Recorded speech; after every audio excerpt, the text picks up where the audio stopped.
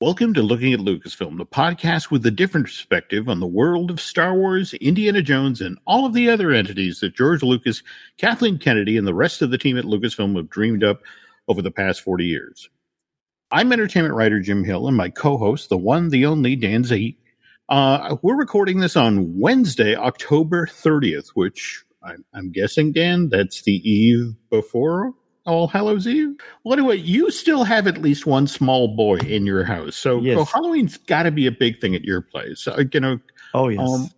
We celebrate Halloween. Oh, my goodness. Probably we put up fall stuff in the middle of September. And then once it's October 1st, out come the pumpkins and the skeletons and all that great stuff. And my son loves Halloween. In fact, tonight we went to something at our school called the Boo Bash, where all of the kids of the teachers and the kids in the neighborhood go to the high school, and all the classroom doors are decorated, and all the high school kids give out candy to the little kids, and it's a blast.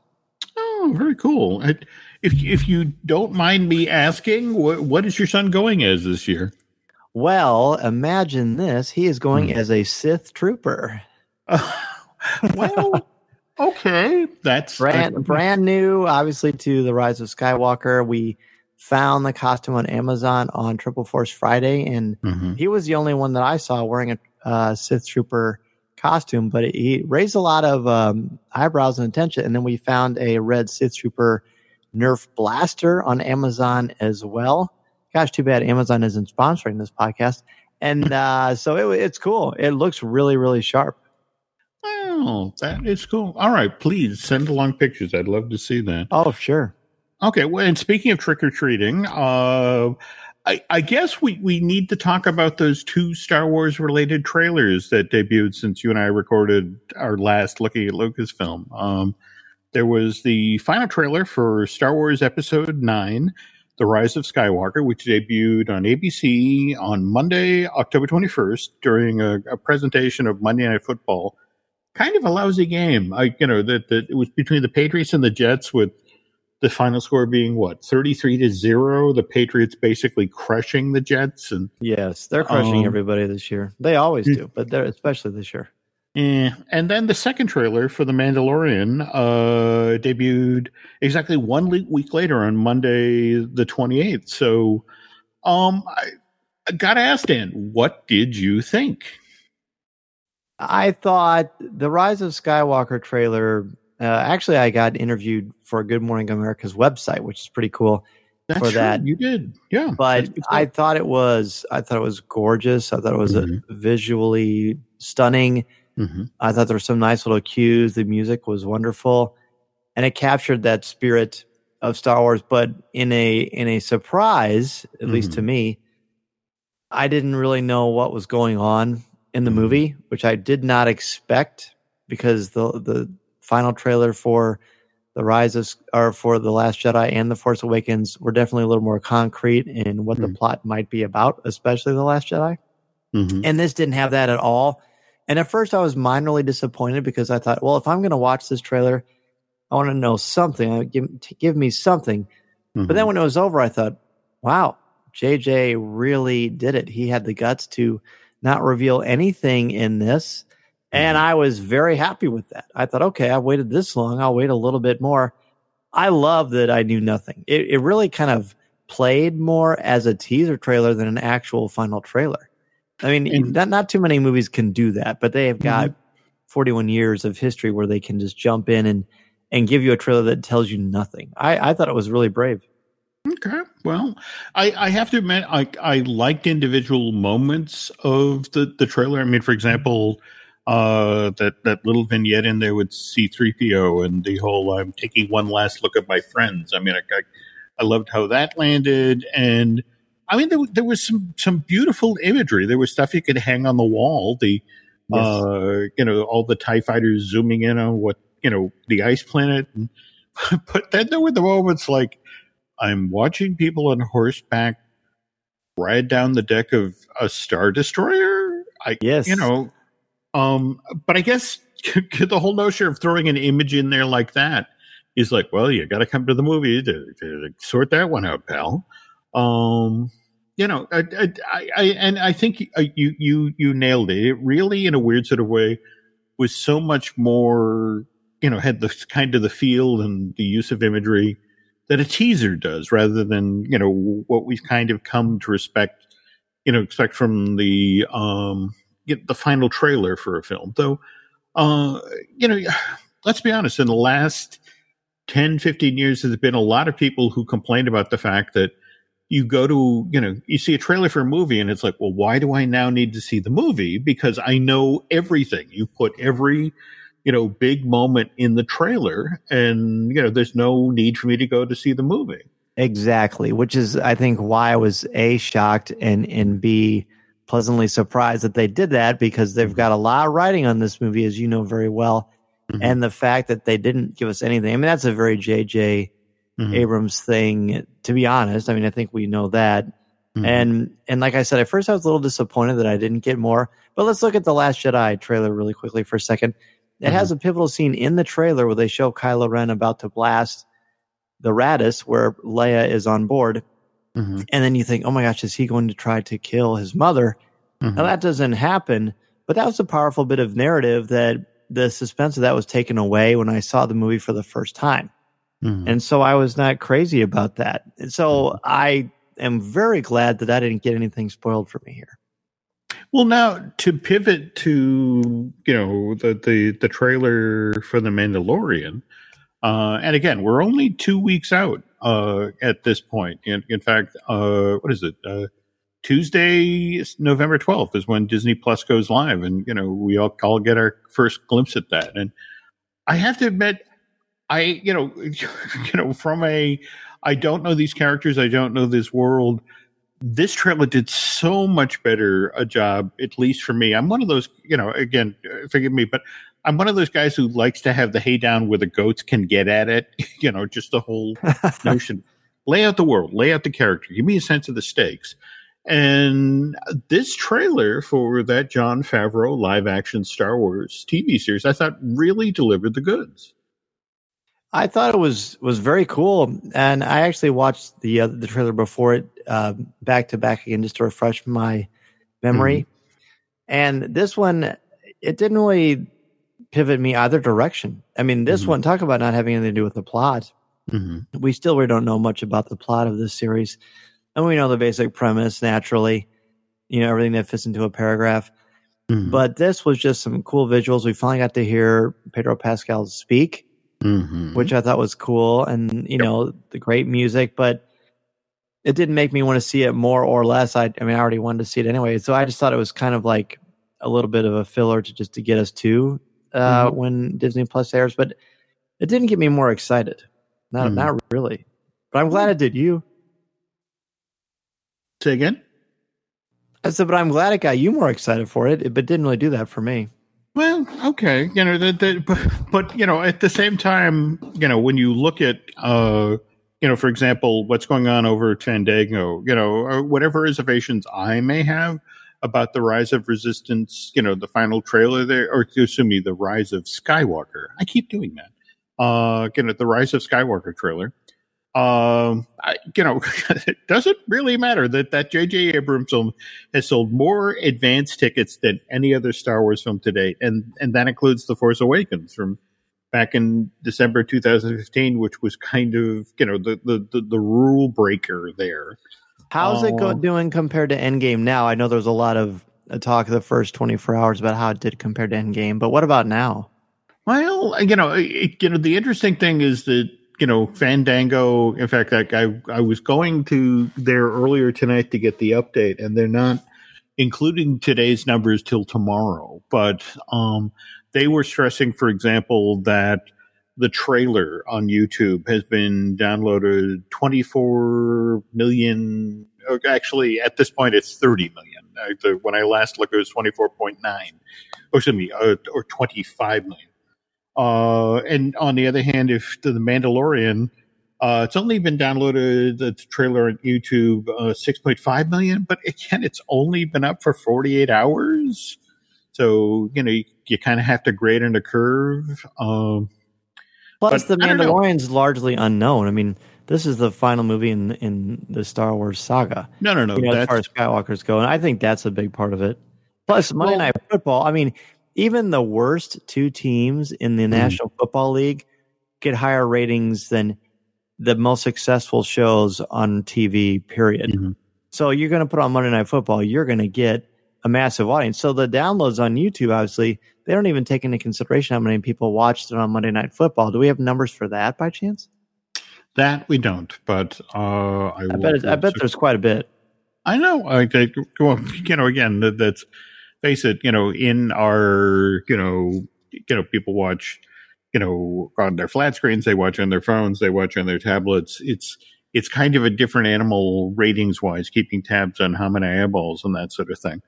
But no, that Disney seemed very pleased with the attention it got the next day and, all the media coverage. On the other hand, they can't have been happy with kind of what happened on the heels of the news that David Benioff and D.B. Weiss were stepping away from doing the Star Wars trilogy that's actually supposed to have followed, the Rise of Skywalker.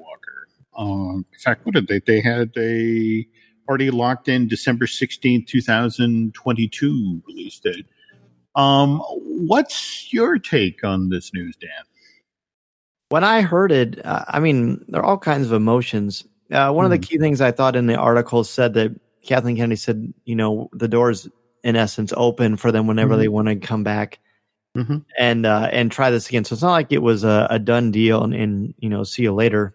Mm-hmm. But it didn't really concern me. I mean, I'm not a massive Game of Thrones fan. I watched the first season. It was fine. It was definitely a wheelhouse that is not something that I play in that sandbox per se, but I certainly understand it and appreciate it. And I did love the Sunday and Monday conversations on Twitter between people who are insanely passionate about it. Mm-hmm.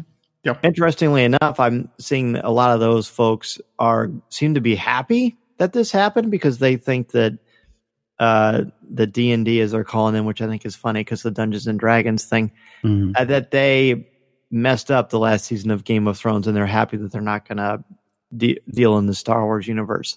So, and I'm sure people will point to this as something of, oh gosh, here we go again.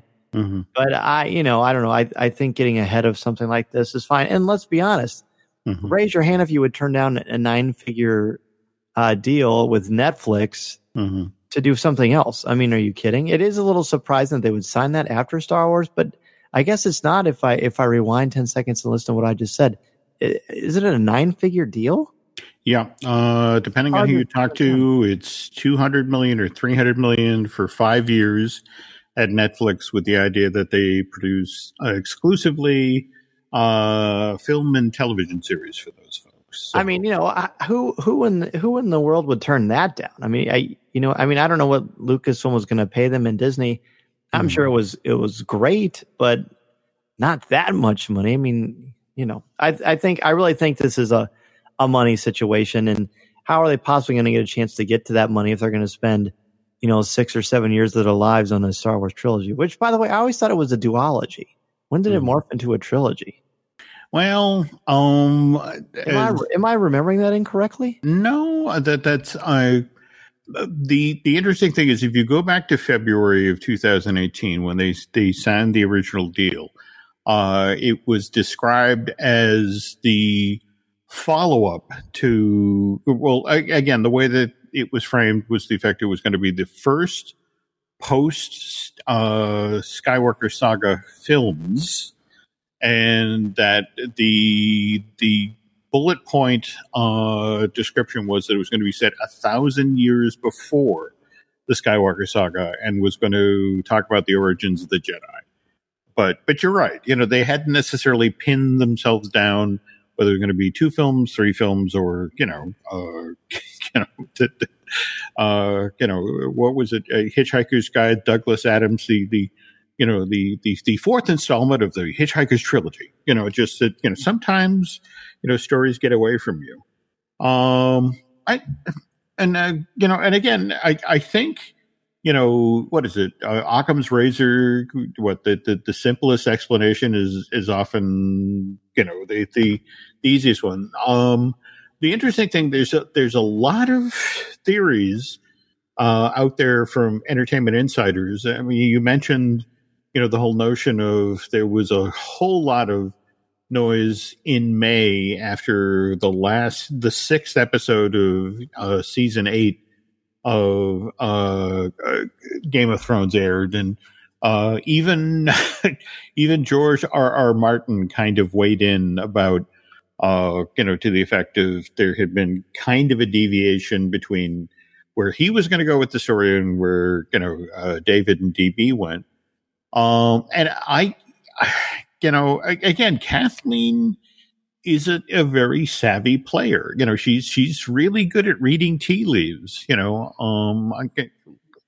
Look, Dan, you and I both were at the Star Wars celebration in Anaheim back in 2015, and you must have been in the convention center for that. Remember, it was going to be a panel where they talked about the two Star Wars anthology films, and yes, they showed us Rogue One, and then they threw away very casually as part of the remarks that, oh, by the way, Josh Trank was going to be here, but he couldn't make it today, and that was the gentleman who was supposed to be directing the second of the anthology films. And I do remember that. It was just kind of like you were aware of it and you're like, oh, okay. Yeah. And yeah. It was only later when I want to say May, when Josh announced that for personal reasons he was, passing up this opportunity, and that there had been lots of talk at that point that perhaps what had been going on with the Fantastic Four reboot that he was directing for Fox, that maybe that kind of, weighed in on what Kathleen decided to do here. But let's face it, when Disney paid $4 billion for Lucasfilm, by the way, Dan, that was 7 years ago today. I know. Can you believe that? It popped up on my phone this morning, and I thought, oh my gosh, it's really been that long. Yeah, and and honestly, the weird thing is, it seems like it was 5 minutes ago, and then you take a step back and look at all the new Star Wars stuff that we've gotten in that period. And with sort of the cherry on the sundae being the two Galaxy's Edges, that the one in Anaheim and the one in Orlando. Right. But at the same time, we do have to acknowledge that at least the Anaheim version had a kind of an unexpected summer thing. Crowds didn't quite come out the way they wanted to, or Disney wanted them to. And the year previous, we'd had Solo, which I still think is a good movie. I love it. Misfired at the box office. And I think that made the folks at Disney kind of, look over their shoulders. So I can't help but think, coming off of sort of the bad fan reaction to season 8 of Game of Thrones, and maybe that did factor into Kathleen. So I hope it could be, but I hope not. I hope that someone that powerful in Hollywood wouldn't be swayed by public opinion. I mean, to that degree, because I still think it's a loud minority of people. It won those Emmys, and the ratings were insane, and people were talking about it. Bad press is better than none. Real quick, did you see Lawrence Kasdan come out and say that he likes Solo and then the studio screwed it up? That was an interview he did 2 days ago. Or at least it was posted 2 days ago. He said that it was the studios that screwed that one up. He was just very candid about it. No, but he didn't go into any detail. Wasn't this also the interview where he basically said that he's done for now with Star Wars? That's exactly right. Yep. Yeah. Which I get. I look. That when I look at what Lawrence Kasdan has done. Don't get me wrong. Wonderful work on this. Picking up the the script for Empire and finishing that. Likewise, his work for Raiders, but. Again, this is also the same guy who did, The Big Chill, and actually a wonderful Blair Brown, John Belushi movie. Ever seen Continental Divide?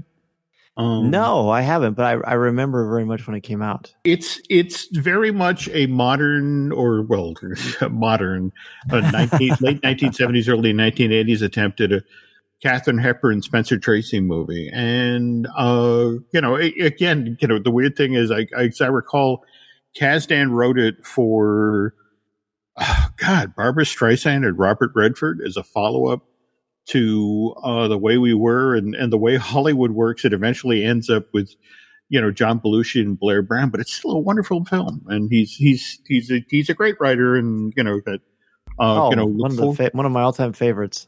Kasdan and Shakespeare. There you go.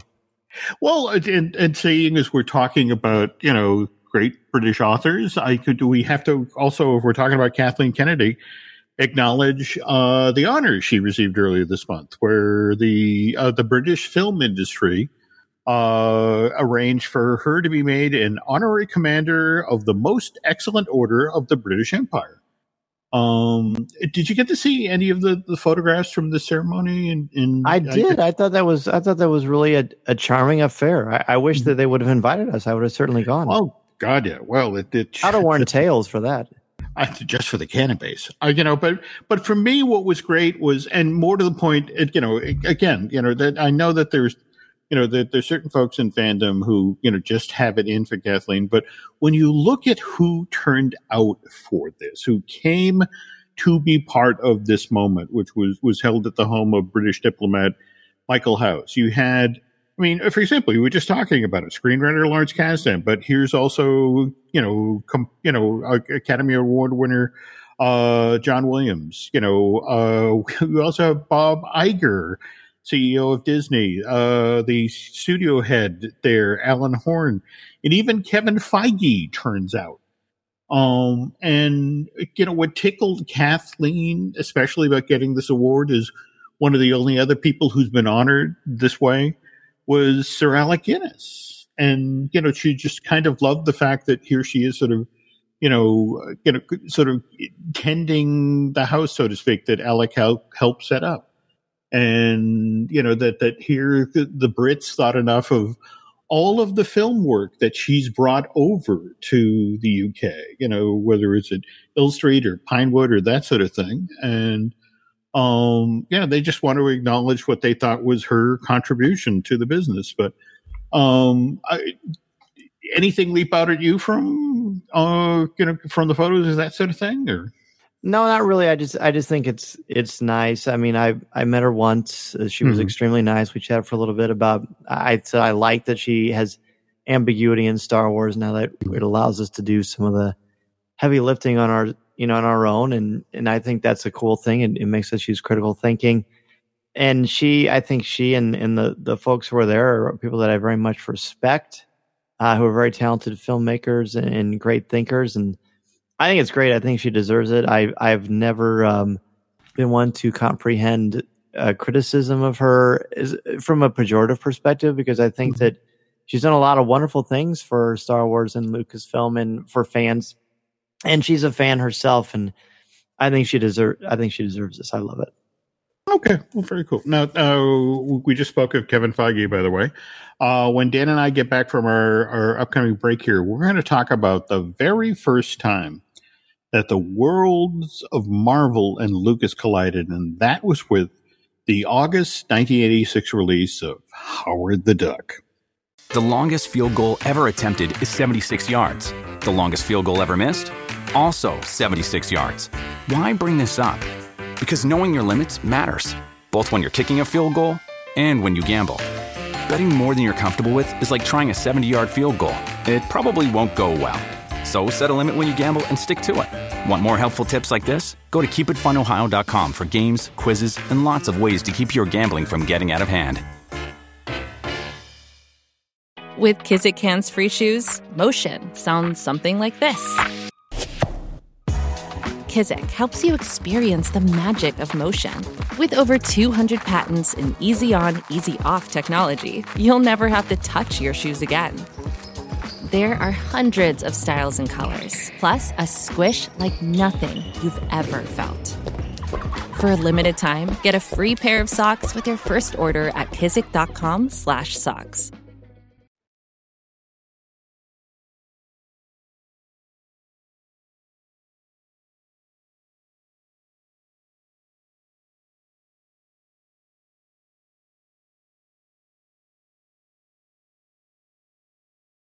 And we're back. As we mentioned earlier in the show, Dan and I are recording this podcast just before Halloween 2019, which is when people get to sample some pretty weird, tasty treats. Which made me think of what just happened last week at Galaxy's Edge. Did you hear about this? Where they did the 3-day test for the menus at, I want to say, Ronto's Roasters and Docking Bay 7. They have those very Star Wars centric names for the food that serves these quick service restaurants, and again, just for a short period of time. They changed them out to, sort of more user-friendly names, as in, it's a chicken sandwich. That's what you're right. Ordering. Okay. I didn't know it was a 3-day test. I thought that was permanent. And I very much lamented the fact that they were going to go away from the theming before the entire park was completely done. Mm-hmm. Because I think you should give it an actual chance to thrive when all the components are there and everything is firing on all cylinders. So I was relieved to see that they've gone to sort of a hybrid, because I want that theming there. I think that's part of the charm. Well, what's kind of intriguing, I was talking with some folks who work at the park, and the way they explained it is they honestly believe that when Rise of the Resistance opens, and that's what, December 5th in Orlando, and I want to say January 22nd out in Anaheim. The belief is that, they're going to get sort of a second chance to make a first impression here. And what they're noticing, supposedly from the raw data that Disney has in hand, that these quick service restaurants aren't necessarily serving people all that quick, that they're not doing the throughput that Disney had initially thought they would. And the belief is, or at least initially they thought, okay, well, it's got to be the menus. It's got to be the names of the food, because people get to the top of the queue and kind of freeze for a second while they're reading, and then, announce what their order is. And so they made this test. They did this for 3 days, with the easier to read and pronounce names. And Dan, there was absolutely no difference. The same number of people came through the lines. The receipts for the days evidently were almost exactly the same. And so now Disney's faced with the awful option of, like, oh no, what if it's the way these restaurants are set up? What if there's just too much eye candy, or the queue set up in a poor way? That's what's slowing us down. I mean, you've been in the Anaheim version of both of these quick service. Right. Is there anything that leaped out at you? Or? Well, the last time I was there was someone in front of me looking at the menu, and he seemed frustrated, and he told his family, all right, we're not doing this, and he left. And I can't legitimately say that I know why. Mm-hmm. I don't know if his kids were, fighting, and they would just been a long day and they were just frustrated, and that would happen in any restaurant, or was it because they weren't sure how to kind of disseminate the menu? But I mean, all you need to do is read it. It very clearly tells you below the Star Warsian candor that what is actually in it. Mm-hmm. So I like the notion of it being a hybrid, as I said, of Cadu ribs, but then explain what kind of meat it is. Mm-hmm. I just think that's a more practical way. I mean, to me, the biggest risk at Galaxy's Edge has always been the fact that where the major shops are, they don't have signs. So for all you know, unless you happen to be walking by when the door opens or people are moving in and out, it's just a wall. I always thought that was more of a risk. Okay. Interesting point.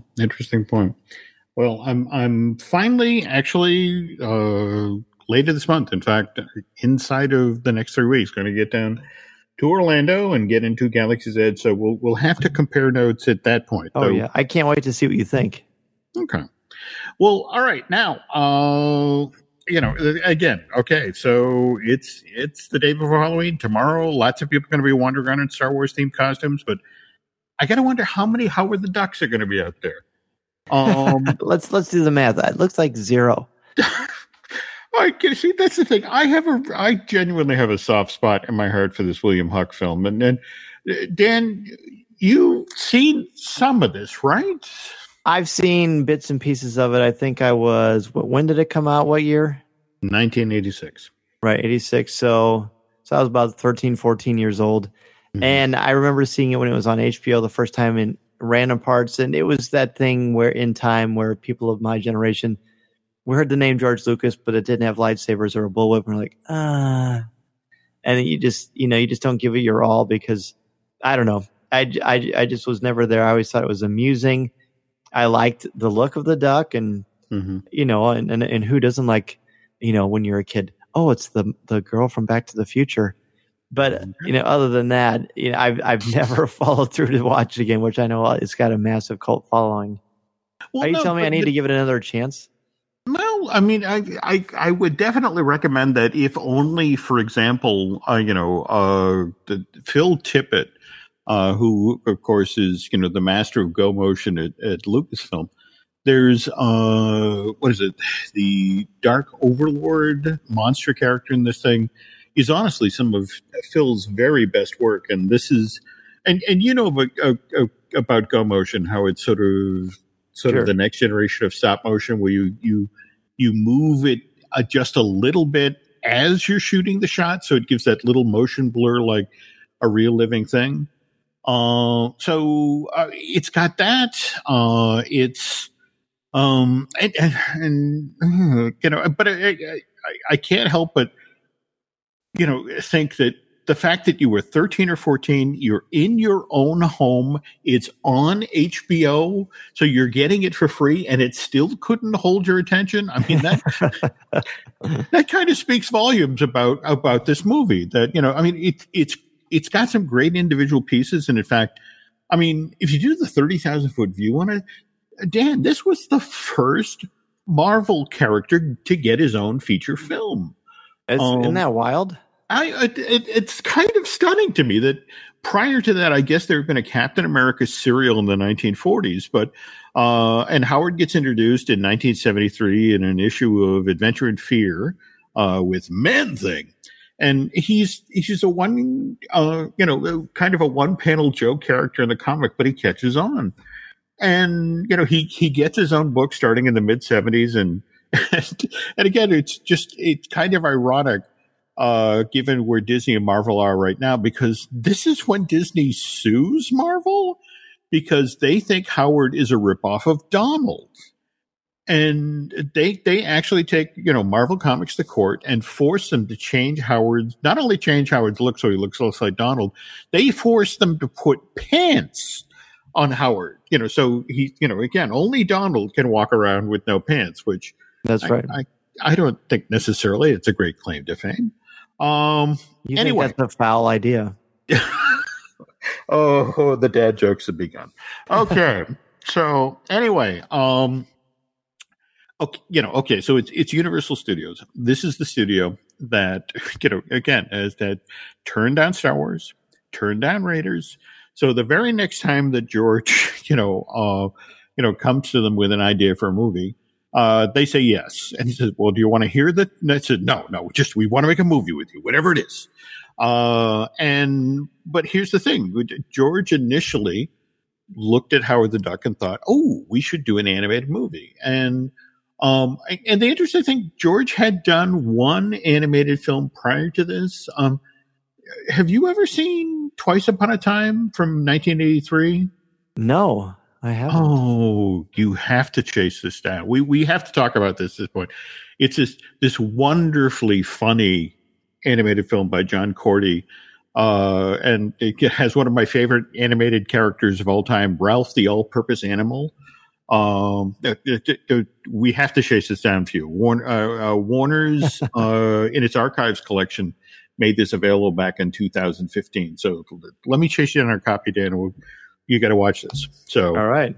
But anyway, William Huck and Gloria Katz, who helped George write the script for American Graffiti, also produced by and released by Universal, they write the script for this. And early on, George decides the perfect guy to direct this movie is John Landis. But again, this is at the point that Universal is like, I know you want to make this as an animated movie, but we really need to film out for the summer of 1986. And animation is going to take too long. So can you do this as kind of a live action movie with, say an animatronic duck.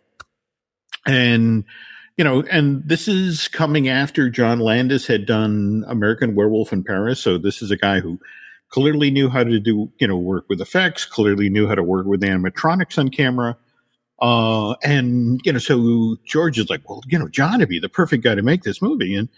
And Landis turns him down. And I've got a quote here where Lucas later said, "The greatest regret in my career is that John Landis was unable to direct Howard the Duck.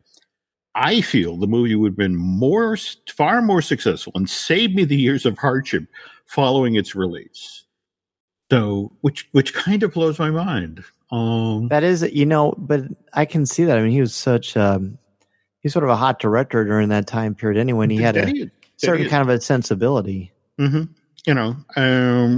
But so anyway, William Huck, when Landis turns the directing down, he gets the job almost by default. And now George is like, okay, so we have this opening scene that's set on Duck World, which is, looks just like our world, but again, filled with lots of dad joke duck puns. And George then realizes that, wow, I'm going to need a lot of people in duck costumes to sell the idea of, a world that's populated by ducks. But the interesting thing is, remember, and we talked about this in a recent, looking at Lucasfilm, that he had just made in 1984 and 1985 those two Ewok movies, The Caravan of Courage and The Battle of Endor. Right, which we talked about on a recent show. Yeah, and what George wound up doing is literally reaching out to, these folks who had just climbed out of their Ewok costumes after they completed production of, Battle of Endor, and they're like, not so fast. We have some duck outfits for you to put on. And, because again, they shot Battle of Endor in the summer of 1985, and by November of 1985, here they are shooting Howard the Duck. Anyway, but here's the thing. George knows, because of how much these costumes are going to cost, and, how much it's going to cost Phil Tippett to do his Go Motion, this is going to be a very expensive film to make.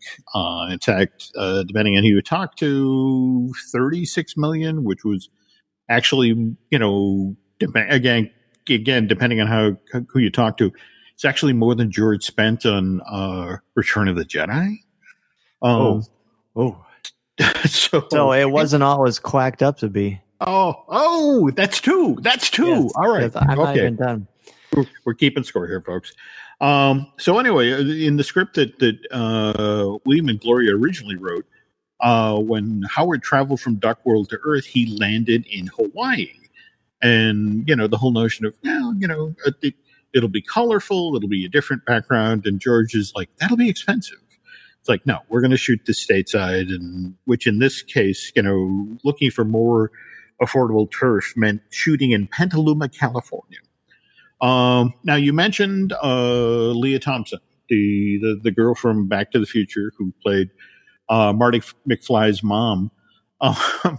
The execs at Universal really pushed for her to be the female lead in Howard the Duck, because the thinking was, given that she'd done such a good job with the scenes where Lorraine is a teenage girl and has the hots for her son Marty, that when it came to uncomfortable romantic, relationship scenes, that, Leah Thompson, would be the perfect person to, that be the Earthling who fell in love with the duck from outer space.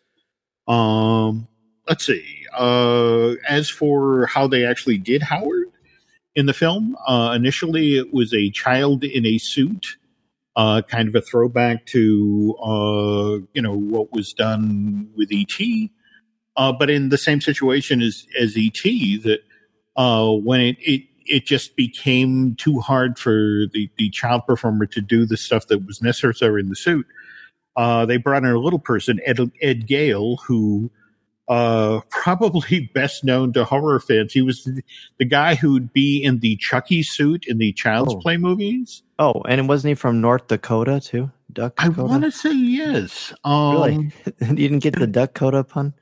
Oh. By the way, Child's Play just rebooted this year, and so who does the voice for Chucky this time around? But Mark Hamill. That's right. And while we're talking about voices, he totally fit the bill for that too. Okay, I think I'm done now. Oh, you're hurting me. Okay, when it came to the voice of Howard the Duck, they auditioned Martin Short, they auditioned John Cusack.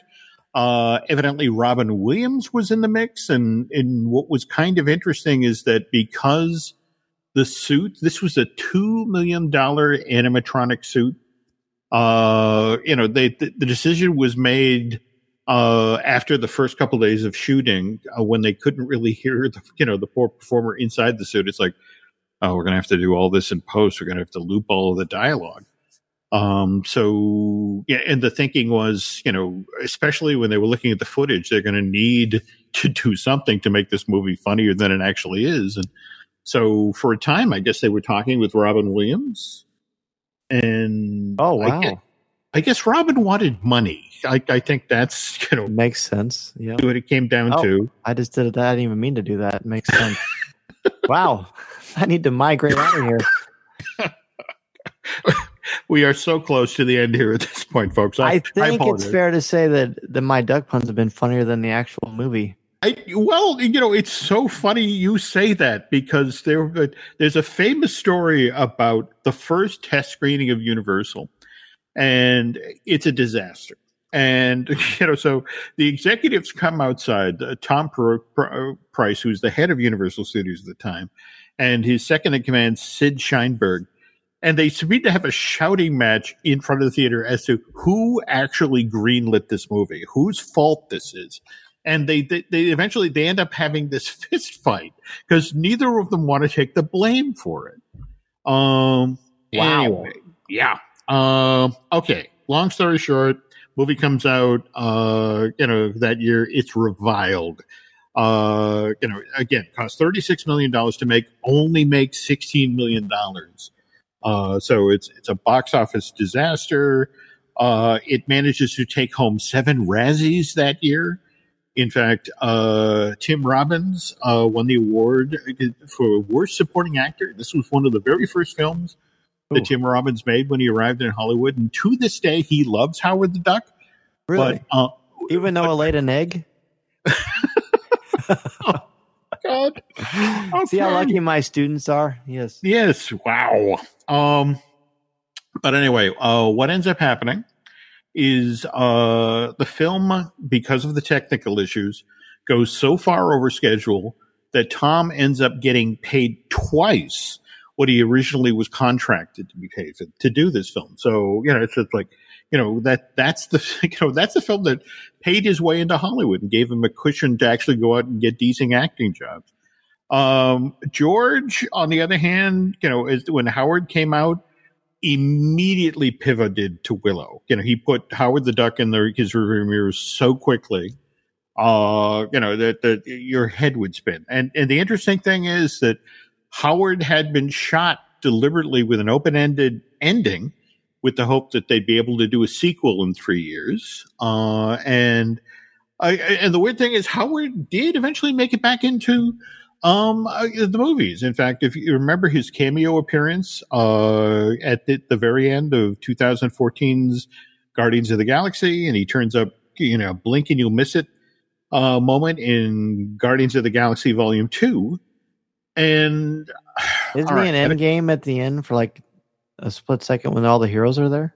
I have heard that, but the problem is I have yet to see an image capture of it. So if somebody has it, please send it along. Yeah. By the way, the rumor is that Disney and Marvel have something else involving Howard the Duck in the works right now. And I'm not really in a position to be able to talk about this because a friend shared some info about it. But anyway, okay. I am looking at the clock at my end. It is almost 10:30 p.m. East Coast time, which is almost my bedtime. So I get to do a pun now. Dan and I have to get the duck out of here. So a good way to end it. Okay, so but tell you what, Dan, if until we're back with even worse jokes, where can folks find you elsewhere on the web? Sure, you can find me each and every week on Coffee with Kenobi. This week we had probably one of the biggest shows we've ever done in 6 years. We had as guests, so you ready for this? Jon Favreau, Dave Filoni, Pedro Pascal, Gina Carano, and Carl Weathers. Because they invited me to the Disney Plus event for The Mandalorian, and I had that all set up, and then something happened. I wasn't able to go, so I sent my brother-in-law instead, and he got to be a part of a roundtable, a very small roundtable with some Star Wars fan sites and podcasts, and Coffee with Kenobi was fortunate enough to be one of them. So yes, the audio you're hearing was a part of that, and my goodness, I am very proud of that one. And next week, I can't say who the guest is, but it is one of the biggest names in Star Wars history. So lots of great stuff coming from Coffee with Kenobi. And if you really like the show, we have our Patreon page as well. Oh, look out. That sounds like some can't miss stuff right there, Dan. Meanwhile, over at Jim Hill Media, we got Disney Dish with Len Testa. We have Fine Tuning with Drew Taylor, who somewhere loose in the eastern half of the United States. I'm just warning you, folks. He's out there. Be careful. With his Howard the Duck t-shirt, undoubtedly. Probably. Let's see. We also have Universe Joint with Dustin Fuse. We, of course, have the Marvelous Disney podcast that I do with Aaron Adams. And Michelle Valladolid has just yesterday got back from Walt Disney World, where she is, dear Lord, assembled a huge report on all sorts of Disney merch, which we will be talking about soon. So, tell you what, folks, if you could do myself and Dan a huge favor, if you could head over to iTunes and rate and recommend not only the podcast you're listening to today, Looking at Lucasfilm, but also Coffee with Kenobi, that would be incredibly helpful. Likewise, if you really, really, really like what the two of us do here, if you get over to Bandcamp and subscribe, that helps keep us in Funko Pop figures. And I'm looking at my bow. Is that Dio? Bio? What is the Dio. robot? Dio. Okay. I still think he looks like Snoopy. So I can see that. Yes. Okay. So, but again, I saw that trailer and I still don't know what that character does either. So, all right. Well, maybe we'll be able to explain that better during the next Looking at Lucasfilm, folks. So, until then, thanks for listening, and Dan and I will be back soon.